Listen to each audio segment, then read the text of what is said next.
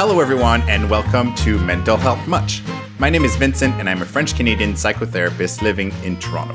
As a therapist, I'm fascinated by anything that has to do with mental health. So on this podcast, I invite friends and colleagues over to talk about it. Being a gay man, I'm obviously more interested in anything queer-related, as well as topics that are pro-feminist, pro-trans, and anti-racist. This week, I'm meeting with my friend Danielle to discuss the topic of passionate burnout. Hi, Danielle. Hello, how are you, Vincent? I'm good. Thank you for coming. It's my pleasure. This is going to be interesting. So, Danielle, we've been friends for a few years now, and you're actually one of the people that really supported me when I first got this crazy idea of starting a podcast. So I'm really, really happy to have you on this podcast. Well, thank you. I think it's a great idea, and so I am looking forward to getting into it. For our listeners who don't know you, tell us in a few words or a few sentences, who are you? Well, my name's Daniel. I am a 41-year-old cis male identifying settler origin from living here in Canada. And I live here in Toronto, and I am married to my husband of 22 and a bit years. I have a 9-year-old son that we are obviously parents of.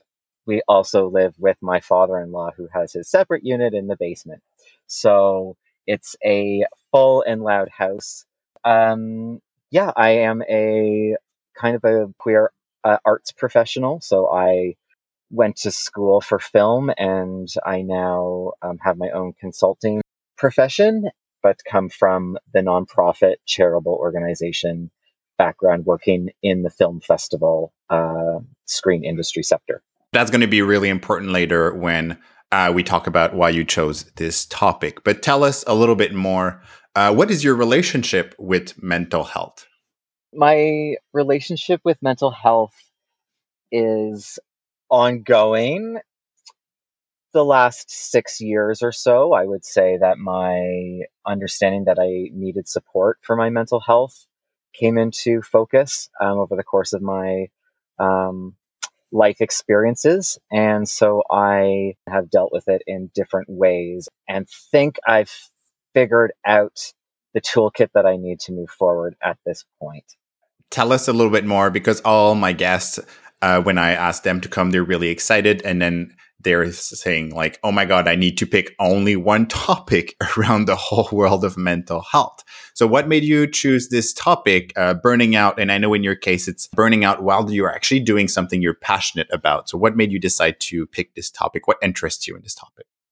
The reason why I chose to kind of look at mental health and burnout is because that is what happened to me. When I started feeling unwell and had no idea what was going on, it took some work for me to understand what predominant factors that were affecting my mental health. So it was very much related to my profession that at a certain point was clashing between my drive and my passion and my capacity to do that.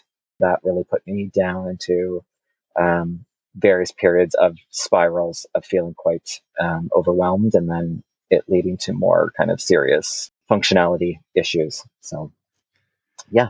Thank you. That sounds really interesting. So let's take a small break, and after that, we'll dive right into the real conversation.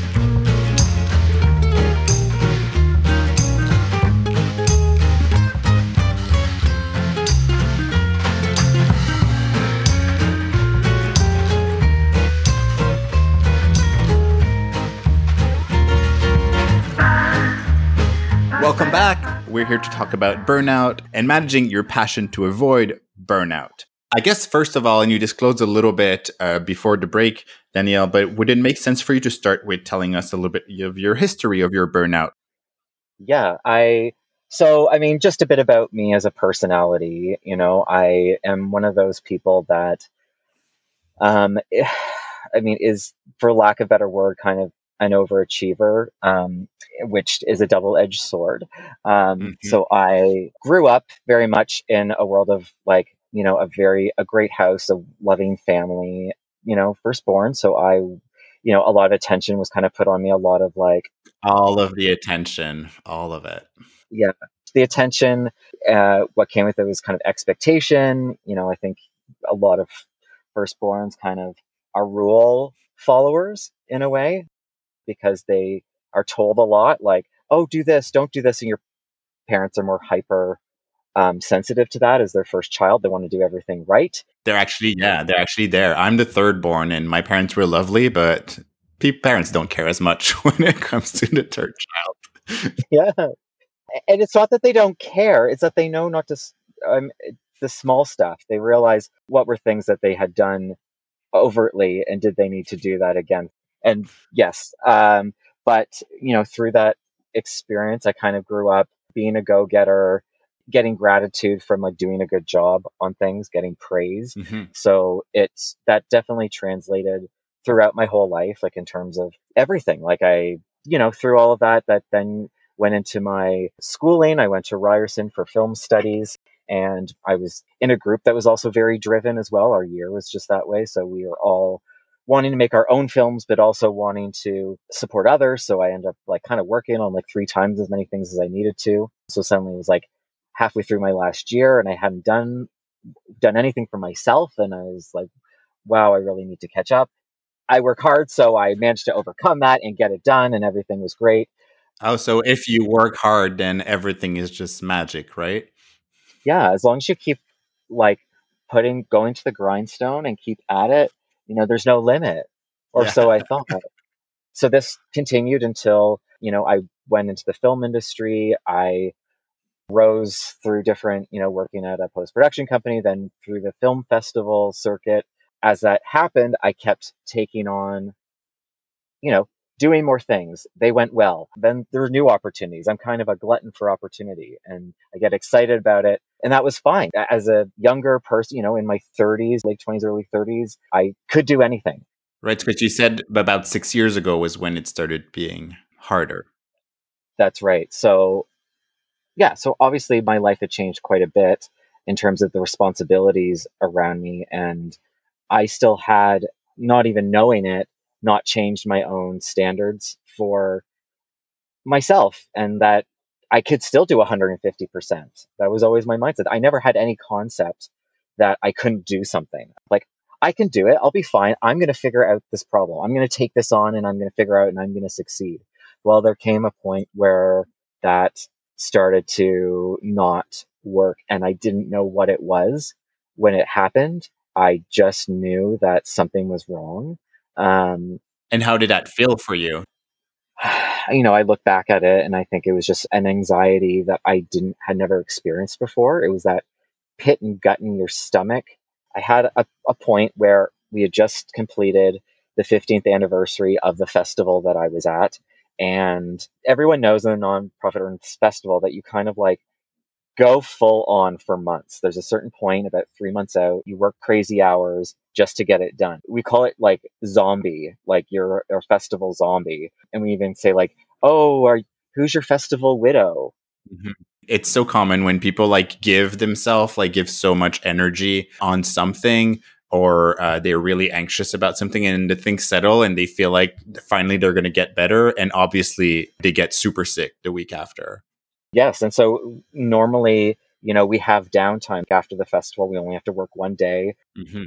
Well, in this particular year, something was said yes to that was happening in half the time, less than half the time, months away from where we currently were after this festival. So, and there was just this tone of like, well, we have to do it. It's an opportunity. This is how we're going to be better. But when I heard this, just we have to do it, I knew I wasn't ready. I had this pit in my stomach that just said, I don't want to do it. But my psychology of wanting to please people and wanting to, kind of save the day, I did it. It kind of brought in a stress at home. My partner had felt like he hadn't even got me back yet from the festival because you're just a zombie and I just never stopped. My dog got sick. Like my dog got really bad diabetes to the point where we had to put her down. And at that point, I knew something was wrong. I just had this like weird feeling. I didn't know what it was. And I actually walked into in my building. It's a beautiful building at work that has all these different like arts organizations, and one of them actually had a therapy group, and it was two registered nurses who had their own therapy group. And I literally just went and knocked on the door and said, "Hi, I'm Daniel. I work down the hallway," and I just said, "I think I need to have a meeting with you. Like, I just don't know what's wrong." One thing that's interesting is that in hindsight, now that we look back, it's like, and you're telling me all of this, it's so obvious, probably to you too, what was happening. But what I'm hearing is that when you're in the middle of it, you're actually not realizing, because that's just the way you've been your entire life. Yeah, and it's always been one of those. I don't want to sound vain or something, but I've always succeeded in what I had done. I never had something that didn't work out. So to me, this was kind of like a situation where it was like, I've never failed at something before. Something was wrong with my brain and it was affecting who I was, and I didn't even know where to start. And that was really scary for me. Yeah. So on top of having to deal with the burnout and all the pain, like physical, even and emotional, you also, for the first time, had to feel what it feels like to fail at something and to not succeed at something. Yeah, or my perception of what I perceived failure to be. I was stressed out about like my parents' 40th, 5th anniversary and trying to do something big and exciting for it. Like I wanted to project things on like in their backyard and like have this amazing, I was putting these expectations. Right. In the middle of a burnout, still full on, I'm doing everything at 110%. Like I just didn't know that it was that my body was telling myself to stop, but I didn't know to stop. I didn't know that's what it was. I went through not doing a big thing for my parents' 45th. We did a littler thing, and I asked for help. I asked my sister to do like a DVD of pictures, and we just did a dinner instead of inviting everyone over. And then it was done, and it was like, that wasn't so bad. And then let's say 2 years ago, things just kept getting bigger. I kept doing more.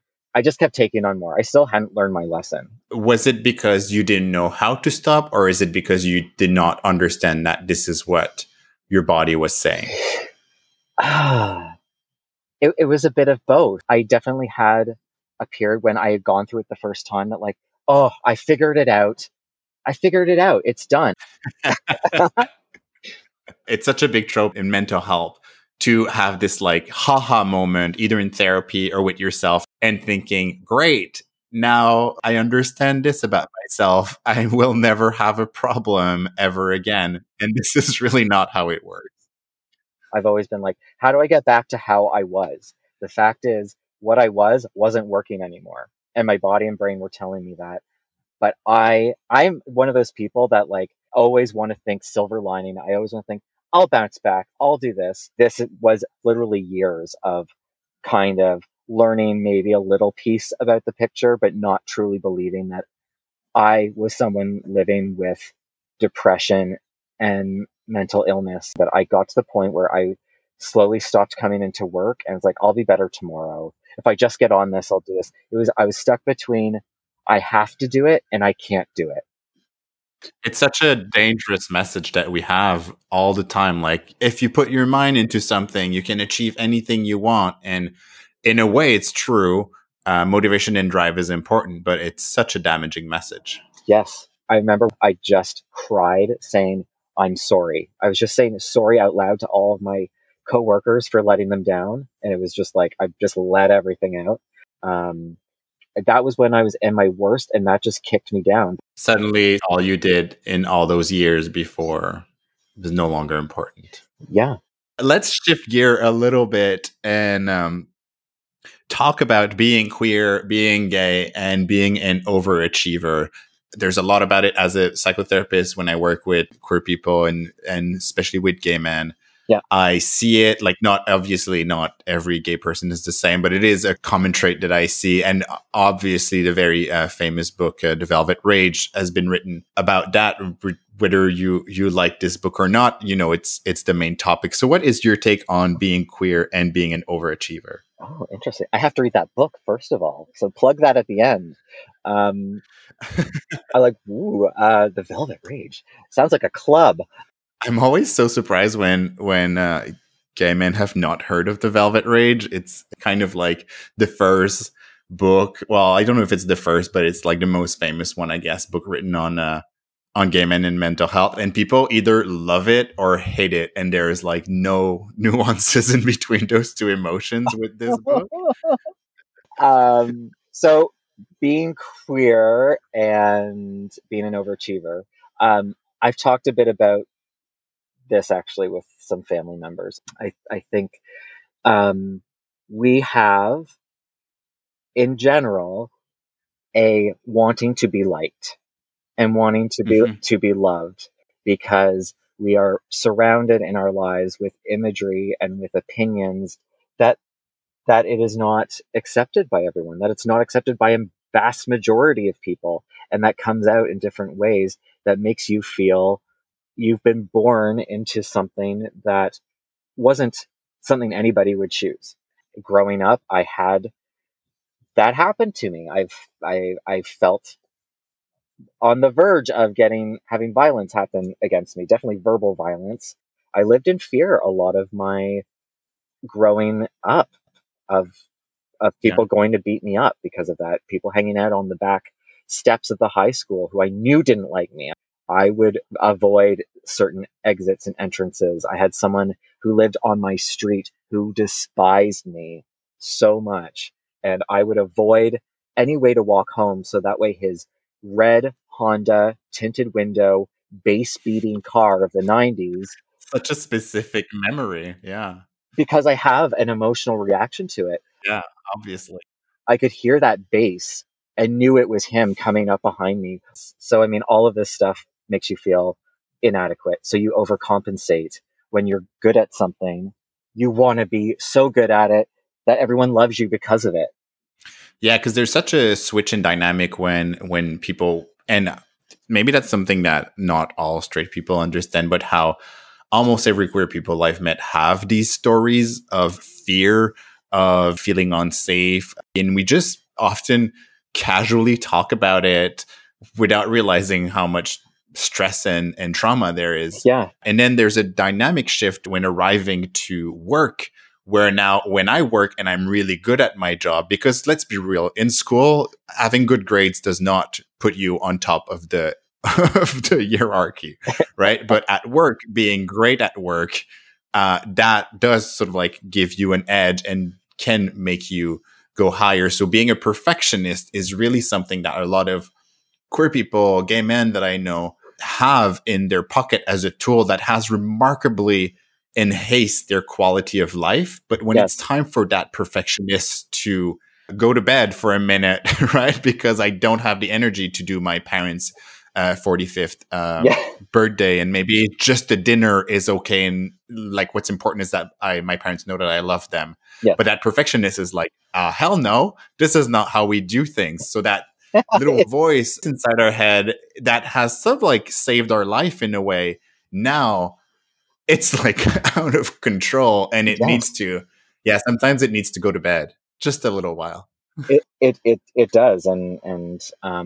That's been that's been my latest mental health experiences. And it does touch on that perfectionism. And, as I transitioned out of that job at a festival and then started my own stuff, and then the pandemic hit, and then realizing like things aren't working out as I planned. So as this overachieving gay man, doing really great at your job, being known as the happy-go-lucky person, being successful in your relationship with your family, and then ended up like having to admit that you had this depression, that you burned out. How did it bruise your ego? Was this a thing? Did you have to also, on top of having to slow down and learn to rest, did you also have to take care of your ego, and how is that work for you? So, yes, in terms of like ego, I mean, ego, I don't know much about psychology, and I wouldn't say my ego means like I think I'm the shit, but it was also like you don't need to take on you don't need to be the be all end all for other people. You don't have to think that you are um you're really good at everything and you need to take it all on. That fulfills some like sick thing where you get a satisfaction out of being the one who's successful. Like it does. You get that praise. You like, I'm going to take all of this on, and I can just even imagine how even bigger the praise is going to be. Again, it's something that's like hurts you in the end when you can't actually, you have to let go of that control, that perfection. Something I've learned very recently, or like I have been learning, but kind of came out as a tool very recently in my therapy work, um, was this kind of something called like save the day syndrome, and or like a save the day moment or mode that you get in. And once I heard, like, when we went down this path, I knew this is a key component of my psychology. The save the day syndrome is this, you know, you can take it on, you can do it, you can make it great. You take on someone else's problem and make it your own. I can help you. I'm going to give you all my time and energy. I may not even get paid for half of it, but I don't care because I want to get praise. I want to get acknowledgement. I just need one person to say good job and I'm good for the year. Right. Someone's going to offer or needs help. Doesn't mean you do it all. That's not giving them any tools to figure things out. That just helps. You're an enabler of their passing things off to you if you're always going to take it. And so, I've kind of learned to like examine the motives and the cost to me personally when these save the day moments come up in the future. We've all been there where you take on something, you think it's great. And once you're a month into it and it's a year-long project, you're like, what did I get myself into? I did not mindfully decide that this was actually a good project for the right reasons. Then you're trapped in it. You just have to work through it. And for me, I said yes to too many things, not thinking that through. And it took a toll on my mental health, my physical health, my psychological health. And did you became one of these people who then needed to be perfect at therapy? Because that's a thing, right? When people have this like perfectionist voice, it does not go away when people start therapy. It is very much there. I feel it sometimes with some people that I work with, and they're like, why can I not figure out this therapy things? I'm normally really good at like all the tasks that I give myself. And if I'm gonna do self care, if I'm gonna do self love, I'm gonna be the best at self care, and I'm gonna be the best at self love, which is literally the opposite of what self care and self love is. Yeah. Yes. Oh no. I would say no. I would like to say I learned that because for me, I was at a pay. I was at such a low that I just had to give in. I just have to say that I can't do all of this on my own. I just had to turn off. For me, I just had to hit a low of like staying in bed, not having energy. Like I don't know why. I wish I didn't, but I did. So I had faith after learning a couple times that it will come back again. But believing that you can be better is also its own hurdle. That's the thing. If you are listening to this and you want to do therapy or you are in therapy, remember that you actually don't have to be good at therapy. Mm. You just have to show up. Yes, showing up. I had my own period where I was like, I'm sorry, I'm not being a good enough like client for you. Like I can't think of like what I'm supposed to work on right now. Yeah, it's always a double, and obviously, like this is something I talk with my colleagues, but a double-edged sword. With some clients are like, "Give me homework," and I really need to have like tasks to do at home, and I like, like maybe your task is to like not do anything for a week. Or just Yeah. like sit down quietly for like 10 seconds, and they're like, no, give me something else. No, that's scary, but that's scary to people. Like I think when you're kind of a perfectionist, you're always on the go. You don't like to stop. People don't want to admit or don't want to face what they might be like if they actually, you know, gave themselves permission Slow to down. slow down. Yeah. I have a book called like in glory of slow down, or the slow down movement. And it's like, I got that many years ago. Just like, does everything have to be due yesterday? Like, no, it doesn't. Yeah. The world's not going to end because I didn't make that event for that festival. The world's not going to end if I say no to something that I'm feeling, that gut feeling of like, this isn't an opportunity that really works for me. I like, it's not the end of the world, but you psychologically build that up to be, if the only thing less than perfection is total disaster, like, Yeah. And it's so unfortunate that so many of these like books that are actually right about slowing down, the titles are always so cheesy that it always makes me want to not pick it up or not read them. Yeah, here's a turtle. Yeah. Learn to be like a turtle. I'm like, well, no, I don't. Trying to be in a group full of gay men and talk about self-care and self-love is is always, there's always at least a few people rolling their eyes. But it's important. It's important to talk about it, and it's important to talk about why we're rolling our eyes at it. Absolutely. So let's take another quick break, and when we'll come back, we'll be able to talk a little bit about what help and give resources and tips for people who may experience this.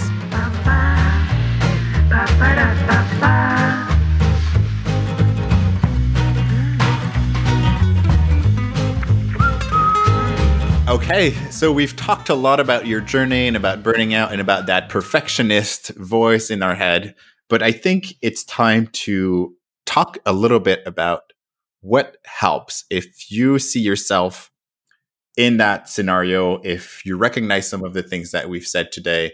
What are some of the tips or resources that maybe could help you with your life? Knowing that obviously in mental health, there's never a one size fits all. But maybe let's start with asking you, Danielle, what are some of the tips that helped you?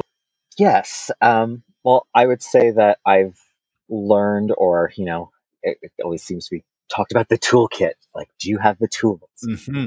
Love a good toolkit. But I've gone through periods where like I think I have the tool, and then the next time I'm like, where's that tool? Like, where is that thing?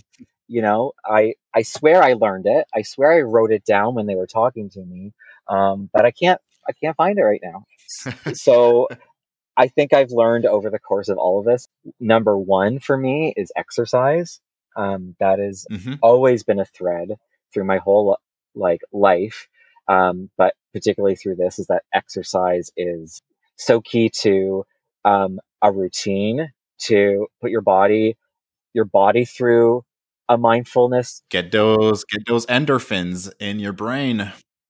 Yeah, and like it took me listening to podcasts about neuroscientists talking about how the brain works and how movement affects it. Like I have the Calm app, and they have a series on there called Spark. One of the topics was about that. It is like proven through studies that exercise is a very practical thing that you can do.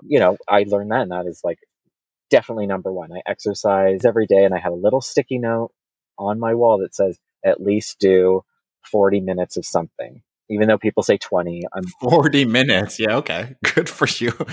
I do 40, but it may not be all at the same time. It might be a 20-minute Yeah. like power cycle, and then 20 minutes out with my son walking around the track or going to the park. So, just doing that. I'm so excited right now in the lockdown because I've been really good at my routine of doing like 8 to like 12 minutes of stretches in the morning, but good for you with your 40 minutes. Who cares if it's making you feel good? I'm not worried about it. But exercise for sure. And some people aren't exercisers, but I'm like, it's proven movement affects your psychology. So like, and literally the chemicals that are getting released. I'd say a second thing, when I was feeling really low, I found that listening, this sounds funny, but listening to podcasts about different things, whether it's mental illness, or I particularly have a podcast called Secular Buddhism. Mhm. Noah Rasheta is the host of it, and I've gone back to that at least two or three times. When you just can't do anything else, and you just want to sit and have someone talk to you in a nice voice, and they're talking about larger universal ways of being, and the liquidity of experience, that things aren't like finite, where something ends, something is also beginning. I found that super helpful. Noah Rasheta's Secular Buddhism podcast. I'll put a like in the description, I'll put the name, that in the Calm app that you mentioned, and obviously the Velvet Rage book. It's all going to be in the Yeah, description of this yeah. podcast. One other podcast I also enjoy, her name's Tara Brock, and she's a lot like wonderful too. You want someone calm to go to sleep to. I've been emotional just like listening to her things. It's like she's just in the room with you. I would say the next thing is meditation. I've never been a spiritual person up until I had mental health issues. When I was looking and grasping for things, I tried yoga, I was trying whatever, but meditation, just calming your brain down in a repetitive routine pattern of doing that. I don't always do it every day, but I always, at least every other day, make sure I'm mindfully taking time. Even if I'm on a walk, I'm walking, I will breathe and I will kind of zone out, being mindful of my presence in the world. That's been super grounding for me. Even when you're lying in bed, just put on the Calm app and listen to some rain and just breathe. Just breathe. So I'm hearing a lot of things that help you is like stuff that help you turn down the noise and just be mindful in the present. Yes. And I would say that was the most healing thing, the most soothing thing, other than, a hug from my partner, being allowed to just experience calmness. It was kind of the thing that made me feel more calm, and then suddenly it inspired me. Like, it made me see, like, other people are going through this. I'm not alone. Yeah. Thanks for sharing that. I would say, like, gratitude. I know that everybody talks about gratitude.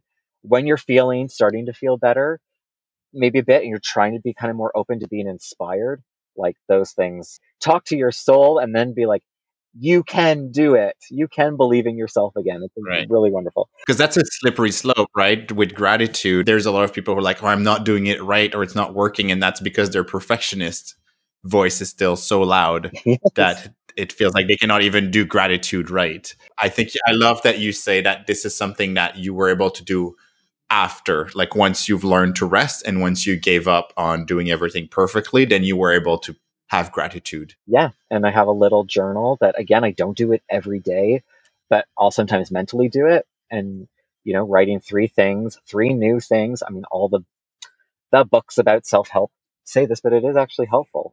Oh yeah, it's the exercise number one. Like have a little book and write 3 things you're grateful for at the end of each day. But there's a reason for it, because it changes your cycles of negative self-talk into looking for the good in the world. And I think that's super important. Making that effort, I think, puts your brain just in a more positive space, and that releases different types of chemicals. I'm going to tell you a big secret to you and to all of our listeners. I have never ever wrote any. I have a book of gratitude that somebody gifted me years ago, and I didn't get rid of it. So I guess there's a part of my brain that is still You thinking still might it's a use good it. idea. It's still completely blank. But that's okay. Maybe you haven't had to get to a place where you need to find it. I only started doing that in the last like month and a half, but it's a new tool for me to play with. And maybe you just don't need to play with that tool yet. Again, it's not a one size fits all, but I love that I said that to so many people that they should try that. And like, Yeah. I've never Just done so you know, it. I've never had that flavor of ice cream. Yeah, I would say when you're feeling better, not to stop using the tools. You still need these tools. You are built in from a young age to have a certain tendency to do things, and that will probably show itself again if you don't keep it in check. So, my last round, I had a thought a month before, something's feeling a little off, and I just need to kind of like iron out this wrinkle in my brain, but I didn't do it. I wasn't listening. I also went off my medication, which probably wasn't. That's my other thing. Don't go off your medication without a doctor. Oh, Yes. don't do that. So therapy, great. She's wonderful. So glad. I'm going to make sure, I promise myself that I'm talking to her at least once a month, even when I'm good, just to like update her and work through, is there something I need to work through? Never get rid of that. That's a good tip, though. Like, therapy is not something you only need to do when you don't feel good. You don't only take care of your body when you're hurt.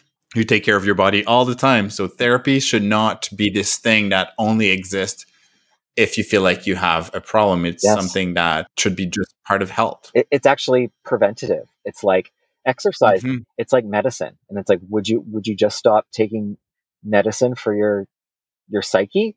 Like, why would you do that? Why would you just stop exercising? I try to equate like exercise as important as taking a pill. That's how I have to look at it. So that way I stick to it. This is something that we know works. Don't resist it. And there's not just one tool that's going to be the magic tool that cures everything. It's going to be a series of small things that may not feel like they're doing much at the moment you're doing them, but in the long run, they can definitely change someone's life. Yeah, for sure. I would say like the last thing on my list is like a support network. Be able to talk about it with people. Like it's hard because not everybody has that, but you being open to someone about that, they might be open to you back and have some of the same things, and you could be a resource to them as well. Yeah, having to unlearn that taboo around we should not talk about our flaws or weaknesses or mental health and this is the reason behind me starting this podcast. I'm going to talk so much about mental health that people are going to feel comfortable talking about it. It's not going to be taboo anymore. Yes.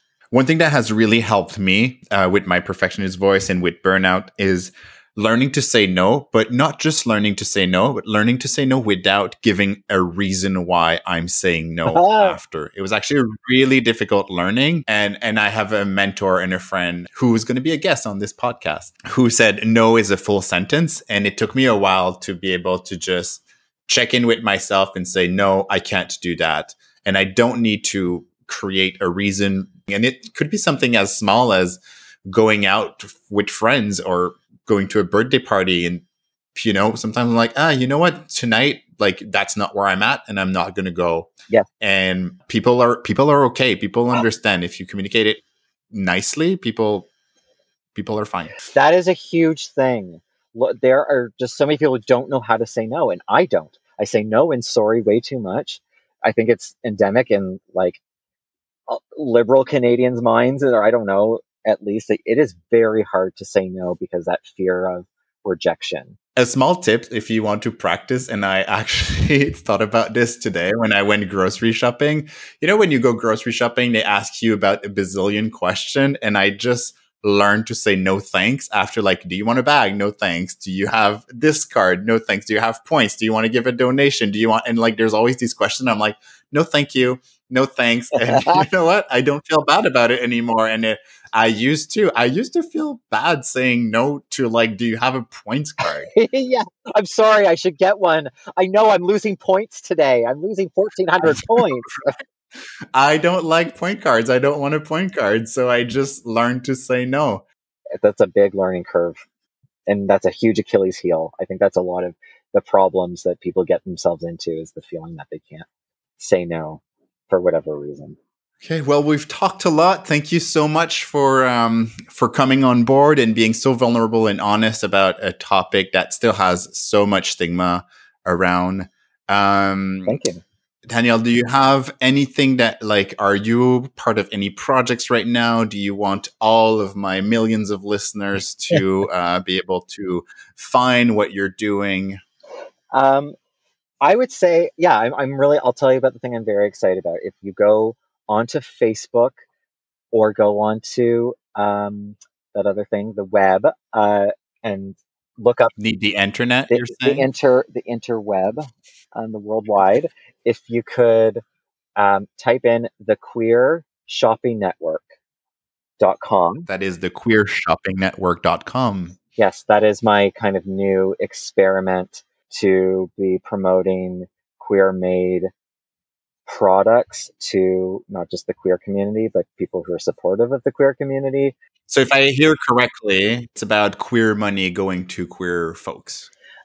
Yes. And also being a place that has, books about diverse families, toys that are gender neutral. They're not going to Toys R Us and it's pink or blue. And I want my niece who lives in a small town and doesn't experience this stuff to also have these things in her place. I want to be able to be the gunkle that buys her something that's progressive and makes her think a bit different. And over the course of the years, hopefully these things will steep into not just the queer community who actively want it, but the non-queer community of supporters around them, whether it's through a kid's lens or through, a wedding present or whatever, that there's a resource, a one-stop shop for your queer positive shopping needs is basically what it is. That sounds wonderful. Well, thank you everyone for listening. Do not hesitate to give us a rating or comment and to subscribe to this podcast. If you want to stay in contact with me, follow the Mental Health Much Instagram account. And until the next episode, please keep talking about mental health to everyone as much as you can and keep safe.